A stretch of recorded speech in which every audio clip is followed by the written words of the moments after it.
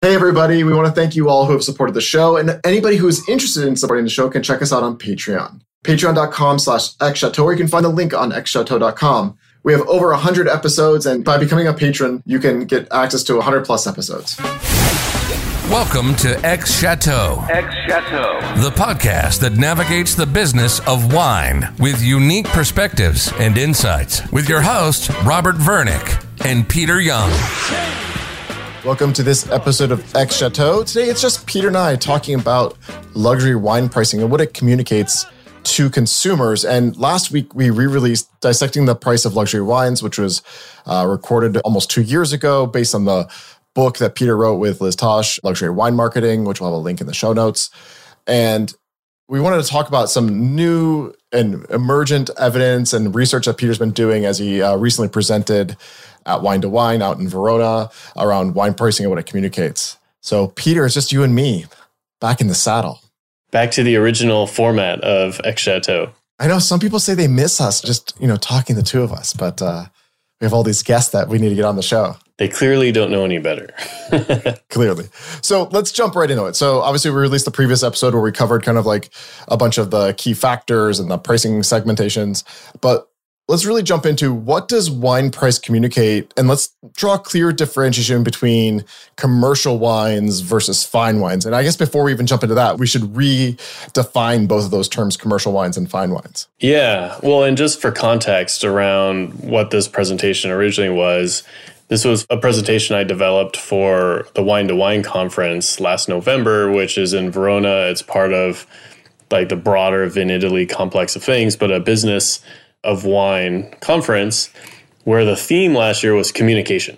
So I thought, what could I do that would be core to luxury wine marketing, but also core to communication that would be different and interesting? And so I thought, something that actually isn't really in the book, or at least builds on luxury wine marketing, is what does the price of fine wine communicate to people, right? Because so much more, when to your point about defining commercial or mass market wines versus fine wine and how it's different, I think those more commercial wines are very substitutable, right? Like when you talk about the commodities, when you talk about selling like Saint-Emilion, to the grocery stores in France, it's like, well, okay, it's Saint-Emilion. What's the price of the wine? It almost doesn't really matter anything else, right? It's like that category, that price, here's where it fits on the shelf. Here's how I'll pay for it. Whereas fine wine and luxury wines is, I believe, a subset of fine wine, but I know Pauline at Arini Global will differ in our thoughts on that matter, and I think we're going to have a chat about that sometime soon as well. But I think it's different because the brand is equally, if not more important than the wine itself for how consumers view it. The people who buy those wines, especially luxury wines, are usually different than people who are buying wine from the grocery stores and things of that nature. And they're usually sold in different channels, right? They're mostly fine wine retail that focuses on wine. It's high-end restaurants and often direct-to-consumer from the wineries, especially wineries that do more of that, like in the US and Australia. So big differentiators, the channel and what's sold. So commercial wines are going to be sold at grocery stores, possibly direct, but not so much. And also at restaurants, but probably a lower tier of restaurants.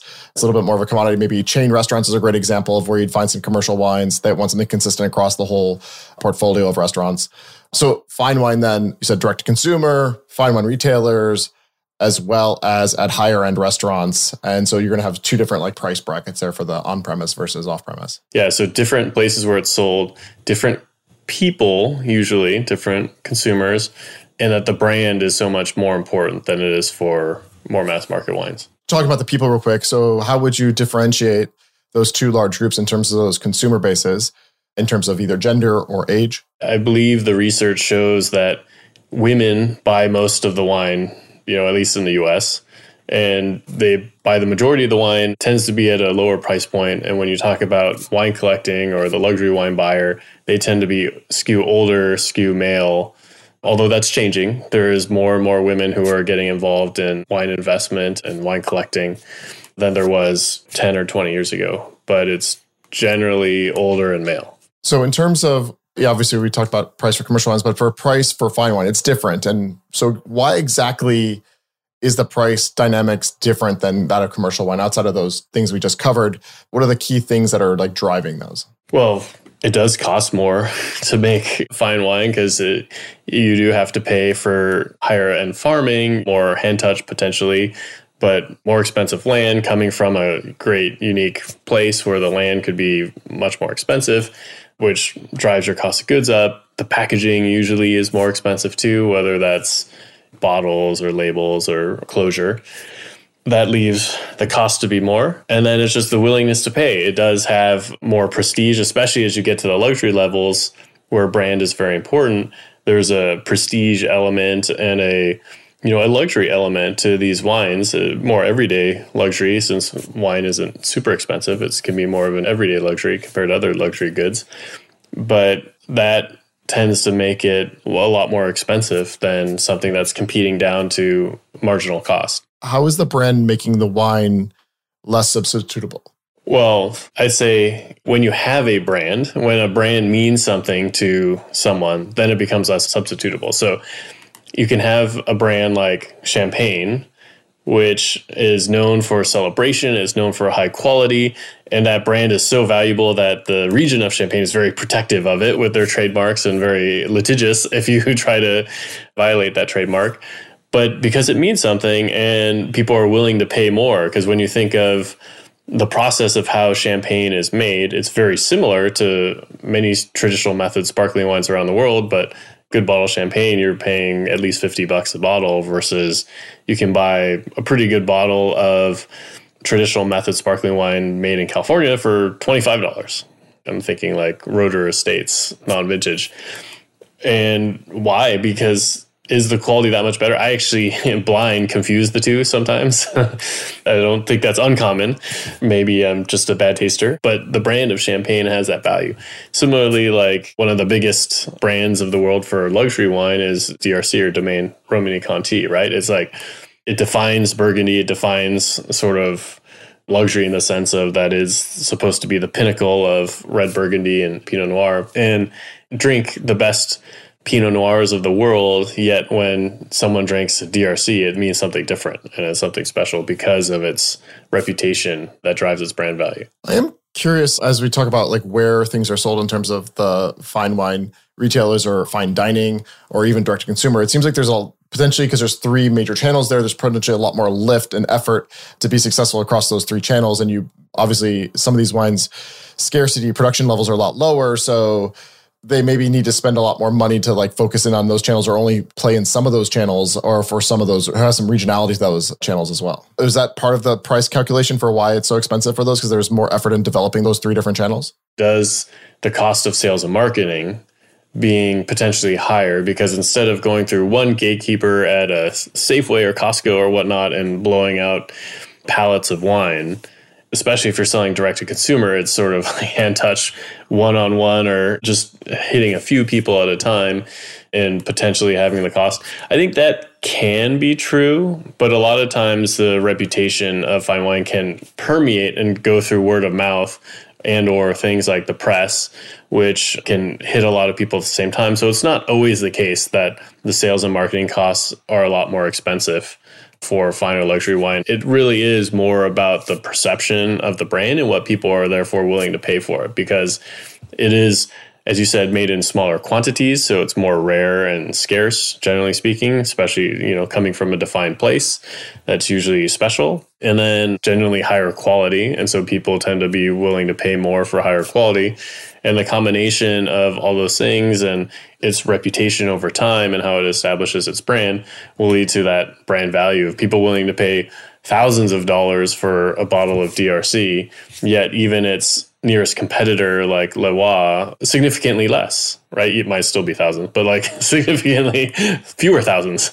Or others, coming up from there. Some other big negociants, Grand Cru wine for a few $100s versus like $5,000 or $10,000. The producer's brand trumping the classification system where you have top producers, potentially village level, or is more expensive than another major producer's Grand Cru level. And for sure, there's some difference in like the actual wine and the juice in the bottle, but it's probably not 10 or 100 times different, right? Let's dive into, for fine wine specifically, what price does actually communicate to the consumer. So where is the best place to start? I think there's a lot of elements. I sort of mentioned 5 in this presentation. The first one being the value proposition for consumers. So when you set a price as a fine winery or luxury winery, you're telling your customer, this is the value prop, or sort of like the deal I'm giving you, right? And so that could be like, hey, this is very expensive and going to be the best wine in the world, right? Like, I think Harlan and Opus One in California, when they first launched, they both launched at the top of the range, right? They're saying this is going to be the best wine out there, and that's our value proposition for you. It's going to be really expensive, and you're going to pay for it.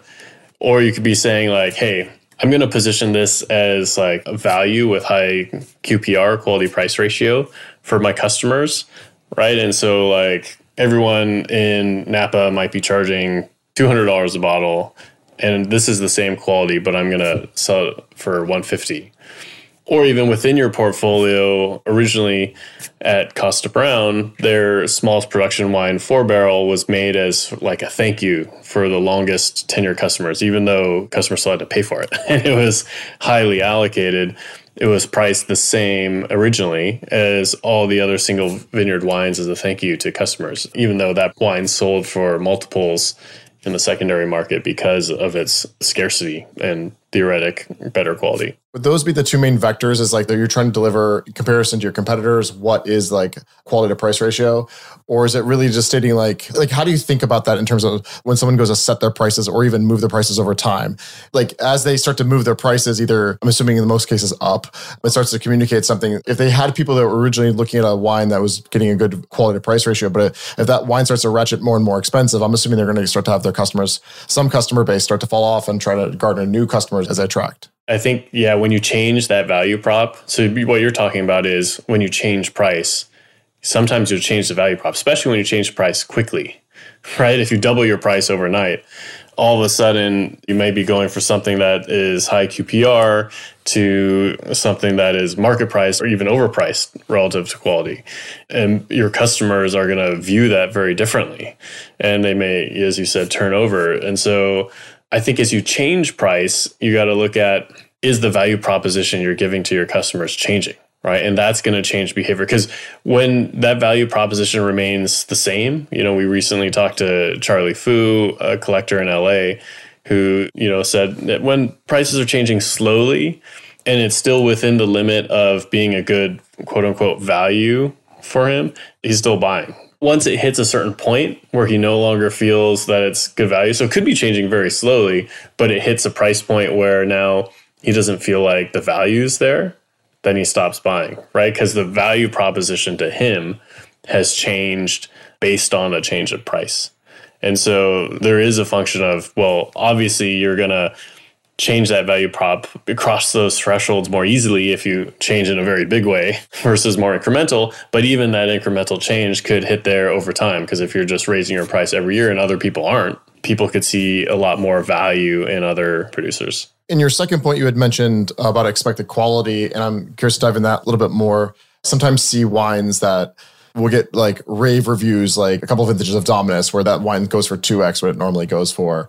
But it's just for that vintage. And then other wines, they get a couple of really awesome scores, and then that just sets a new bar for what that wine is going to cost.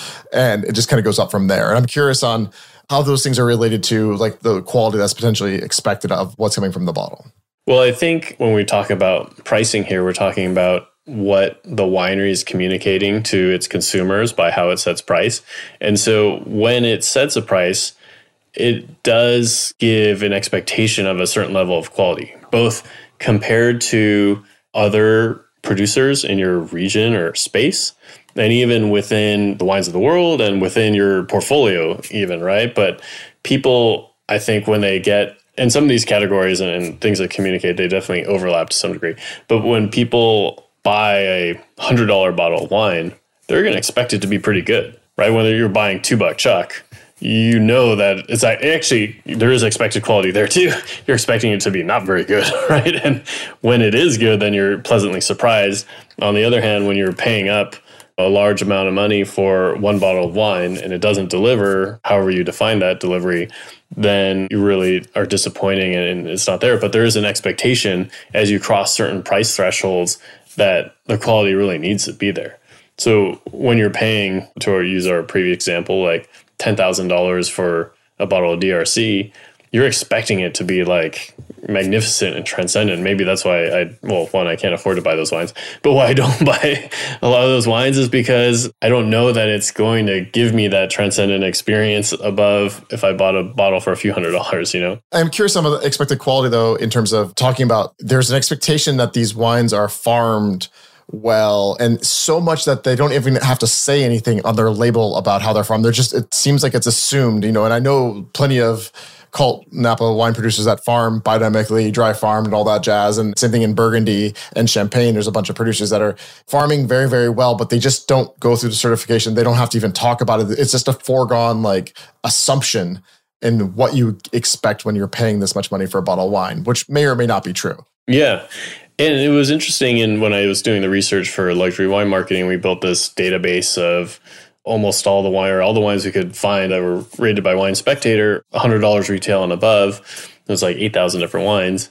There was a positive correlation between price and score. As the wines got more expensive, the average score did go up. Oh, it's not the inverse. It's not the scores drove the price up. It's the price went up. Therefore, presumably quality went up, so then the scores went up. It's actually in reverse order. Well, I'm not saying that there's causation there, but I think over the long run, there has to be a correlation. Because when you're too out of whack, right? Because people expect, as they're paying more money, that the quality is better. And if that quality doesn't match, then people are going to stop buying it, right? And stop paying. So that wine's going to go away or get repriced or whatever. And so that will keep the correlation of price and quality positive in the long run.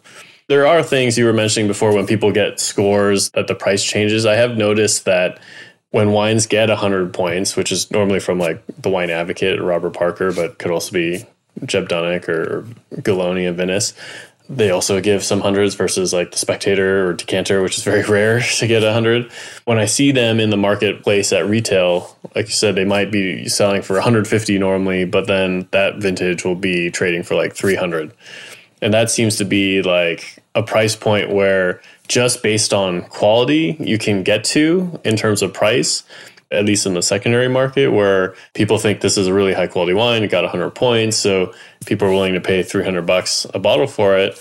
But there's a lot of wines priced above that, even if they don't get 100 points, right? And that's where that brand reputation starts to go in. So that quality and quality expectation kind of gets you to, let's say, $300 or so.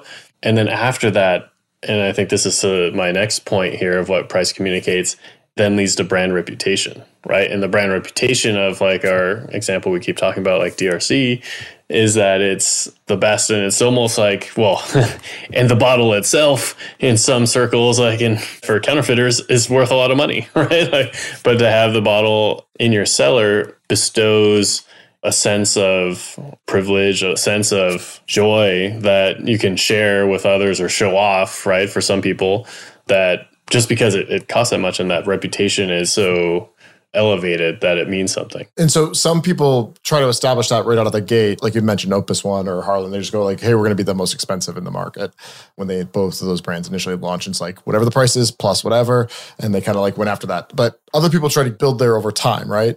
And so interesting point though, you're saying that this is kind of like the other two tenants only get you so far. And then at some point you have to work on that brand building.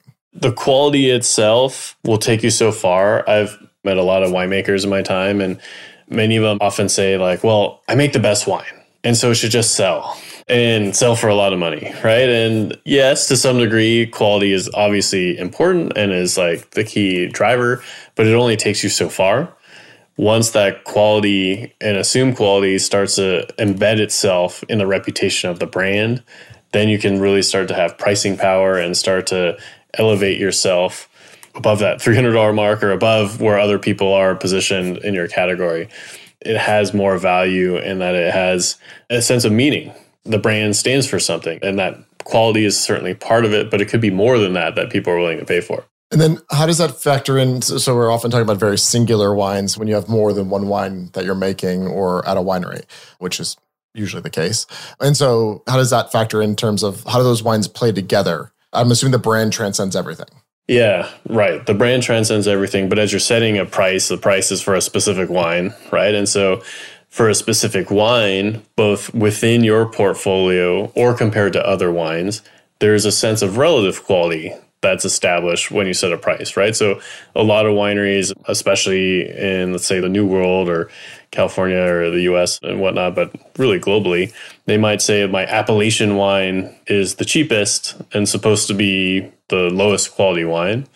Then I have a single vineyard set that is higher, or Premier Cru or whatnot. And then my Grand Cru wines or my maybe sometimes the estate wines are the most expensive. And theoretically, you're charging the most for the estate wine and it's the highest quality. And or maybe there is no designation or category for what it is, but you're saying that this wine is the best in my portfolio and I'm going to make it the most expensive. And therefore, like, I'm telling my customers that this is my best wine and that's why it's the most expensive and you should buy it if you want the best, right? And that could be also relative to other wines around the world. So one of the examples that was in luxury wine marketing was Gaia out of Piedmont, the Barbaresco producer. Back in the early 70s, they doubled the price of their wine to match the prices of top Bordeaux and Burgundy to say, hey, our wines are top notch in the world and we want to be compared to the best in the world, at which that time and still today was Bordeaux and Burgundy, and not compared to others in our region. And so that was that relative quality, trying to establish their relative quality against other global players and benchmark. So they weren't necessarily trying to establish themselves as the most expensive wine in Piedmont, but they were trying to basically use benchmark comparisons for other fine wine that was being collected by consumers at that time to kind of get them in the same. Right. If you're willing to pay whatever the price was at the time for Burgundy or Bordeaux, then you should be willing to pay that for my wine, which is also one of the best wines in the world, right? Now, that also probably does make you the most expensive wine in your category in Barbaresco at the time as well. Right, but there's also, I mean, they have a pretty wide portfolio, and I'm assuming some of their wines that were kind of like benchmark at that kind of like first growth levels, and some would be at lower levels in comparison to those. Yeah, I think their portfolio was smaller back in the early 70s, but yeah. And then the fifth element of what price communicates when you set it is sort of what your expectation is that people are willing to pay, right? The consumer's willingness to pay. Because if you set a price where you don't expect people to actually buy the wine, then you're setting yourself up for failure and you don't really have a sustainable business model, right? So people need to be willing to pay that price you're setting, and you have to think about and consider that as a winery when you're setting that price. Like, will people be willing to pay for that? So like one of the examples from a really high-end perspective is probably going to not pronounce the name right, but Liber Potter in Bordeaux, which is a relatively small producer that's got an interesting story behind it. They're trying to make what they consider like pre-phylloxera or original Bordeaux wines. So like with pre-phylloxera varieties and on its own rootstock and whatnot in Bordeaux. So to your point, very expensive to make because the vines probably aren't going to live that long with phylloxera and all that. But so they set 2015 vintage, one of their first releases of this type of wine. They only made 550 bottles. And so they ran a Dutch auction for their buyers to determine what price people would be willing to pay for it. And it ended up being 30,000 euros a bottle, which is like, one of the most expensive wines in the world for like a current release wine. So for people who don't know, can you explain what a Dutch auction is versus a typical auction? So a normal auction bids up in price, where people are outbidding each other until they hit the max price that someone's willing to pay. The Dutch auction starts really high and goes down. And so people are bidding down until someone's actually, or the price is coming down until someone's willing to actually pay for that price. So they must have started very high and then got to 30,000 euros a bottle, and then people were finally willing to buy the wine. I mean, it's a super interesting model. I'm curious. I wonder what their original starting price was. But no. I think their original wines didn't have this story of pre-phylloxera and all that. So I think it was a normal priced, maybe still high priced wine. But since they started doing this, it's become very expensive. All right. So we have these like 5 things that price can communicate. So value proposition, expected quality, brand reputation, relative quality, either to other wines or inside the portfolio, and consumers' willingness to pay. The consumer's willingness to pay seems like the one that's, especially if a brand is just launching, it seems like the one where you're kind of taking obviously you have market research and competitors and things like that, know if you're getting a certain fruit from a certain location. But it seems like that's the one where the first time out, it's kind of a little bit of a gamble in terms of what people are going to really pay for, because it's really hard to do research about what people are willing to pay for until they actually have to put money on the line. For sure, which is why people usually start a little lower, I think, to get people to try it and then build up from there. Or people end up with a lot of wine stuck in their warehouse. One of the ways to understand how your pricing actually works is actually seeing what happens to after you release it, right? And after that, other people have it on the secondary market. And with this category of wine, there is a strong secondary market tracked by numerous indices, like, for example, Livex. So I'm curious, and what does the secondary market pricing what does that communication loop back to the winery and help inform wineries' decisions around pricing power? Right, because first, price is not price, right? In terms of a singular. When you set a price as a winery, you want to have a suggested retail price, which you hope the wine will sell for consistently across all wine stores and retail. But each retailer takes a different margin, right? And they may have different costs because they're buying in different volumes. And so that average selling price in retail may be different. And then that price will be different when you have a restaurant markup, right? So you have the actual price it's selling at restaurants versus at retail, if they're in both. Price is a little more complicated than a single number.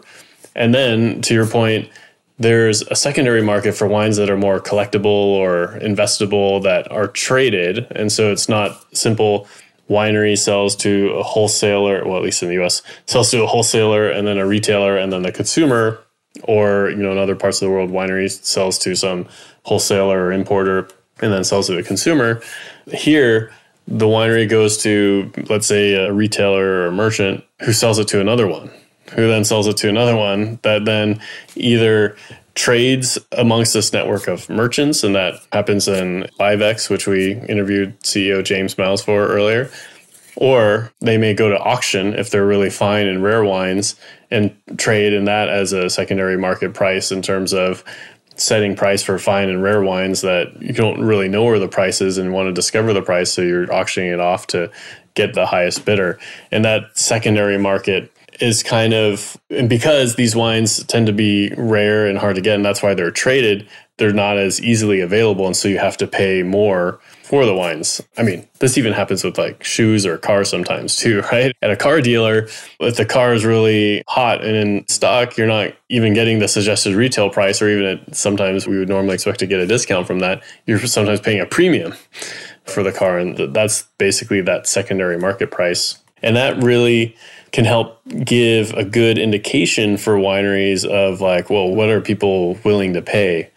But I think the key to think about here is to the volume that's being transacted in the secondary price as well, because often it's just a really small sliver of volume. So let's say you make 100 bottles, maybe 2 or 5 or 10 are trading in the secondary market, but you're selling 100, right? So let's say you're selling it all direct to consumer, you're selling 100 bottles at $100, and the secondary market's at $200. If you try to sell 100 bottles at $200, you might not actually find those 100 customers if you're only selling one each at $200 versus the 5 or 10 that are selling for $200. Michael Cruz brought that up in our episode when we were talking about Ultramarine, which is a cult collected traditional method sparkling wine in California. And he was like, yeah, I see these wines on auction that go for 3x the release price, but I don't know how many people are actually buying them. And he's like, is it really worth me alienating my consumer base by jacking up the prices because there's a couple people setting this benchmark as opposed to it actually being the true volume of people that are buying from me directly? And I already have them, as long as I'm making good margins on that. Slowly, the prices are going up, I guess, year over year, but it's not these dramatic prices that you're seeing in the secondary market. So he looked at that data and it's like, hey, it's just not enough volume there for it to be impactful for me to like make pricing decisions on that are going to really skyrocket my overall release prices. And that is where LiveX has some great data on volume that actually transacts, right? Because when you look at Wine Searcher, it's only what is being offered, and that's not always what's actually transacting. So it's a different set of data that you have to consider and think through. Those chateaus, it's great because there's such a volume to those wines and a price point. So that's really geared up to that. But for these smaller wineries, like either in Napa Cult Wines or even some of the stuff in Piedmont or Burgundy, it's a much smaller production volumes.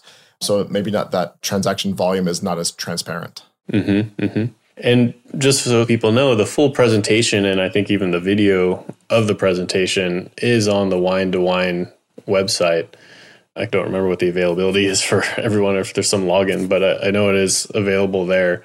When I went to the show last November, I was eager to go to a lot of the other different talks because it was super insightful, I thought, and a really useful conference for mostly Italian wineries, but really, I think all people in the wine business is something that would be a useful conference if you're interested in the business of wine. And we can put a link to that in our show notes, assuming it's easily accessible to the public. All right, well, we can wrap up this episode here, which is great on the heels of our library release on pricing. And so I think these two kind of give a good update of where we started off on the heels of your book being released, and now after this presentation that you made in November.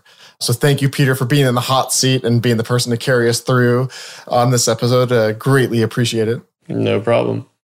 Don't forget to support the show at xchateau.com or patreon.com/xchateau. Thanks for joining us. If you loved this episode of X Chateau, we'd love for you to subscribe, rate, and give a review on iTunes or wherever you get your podcast. Until next time, cheers.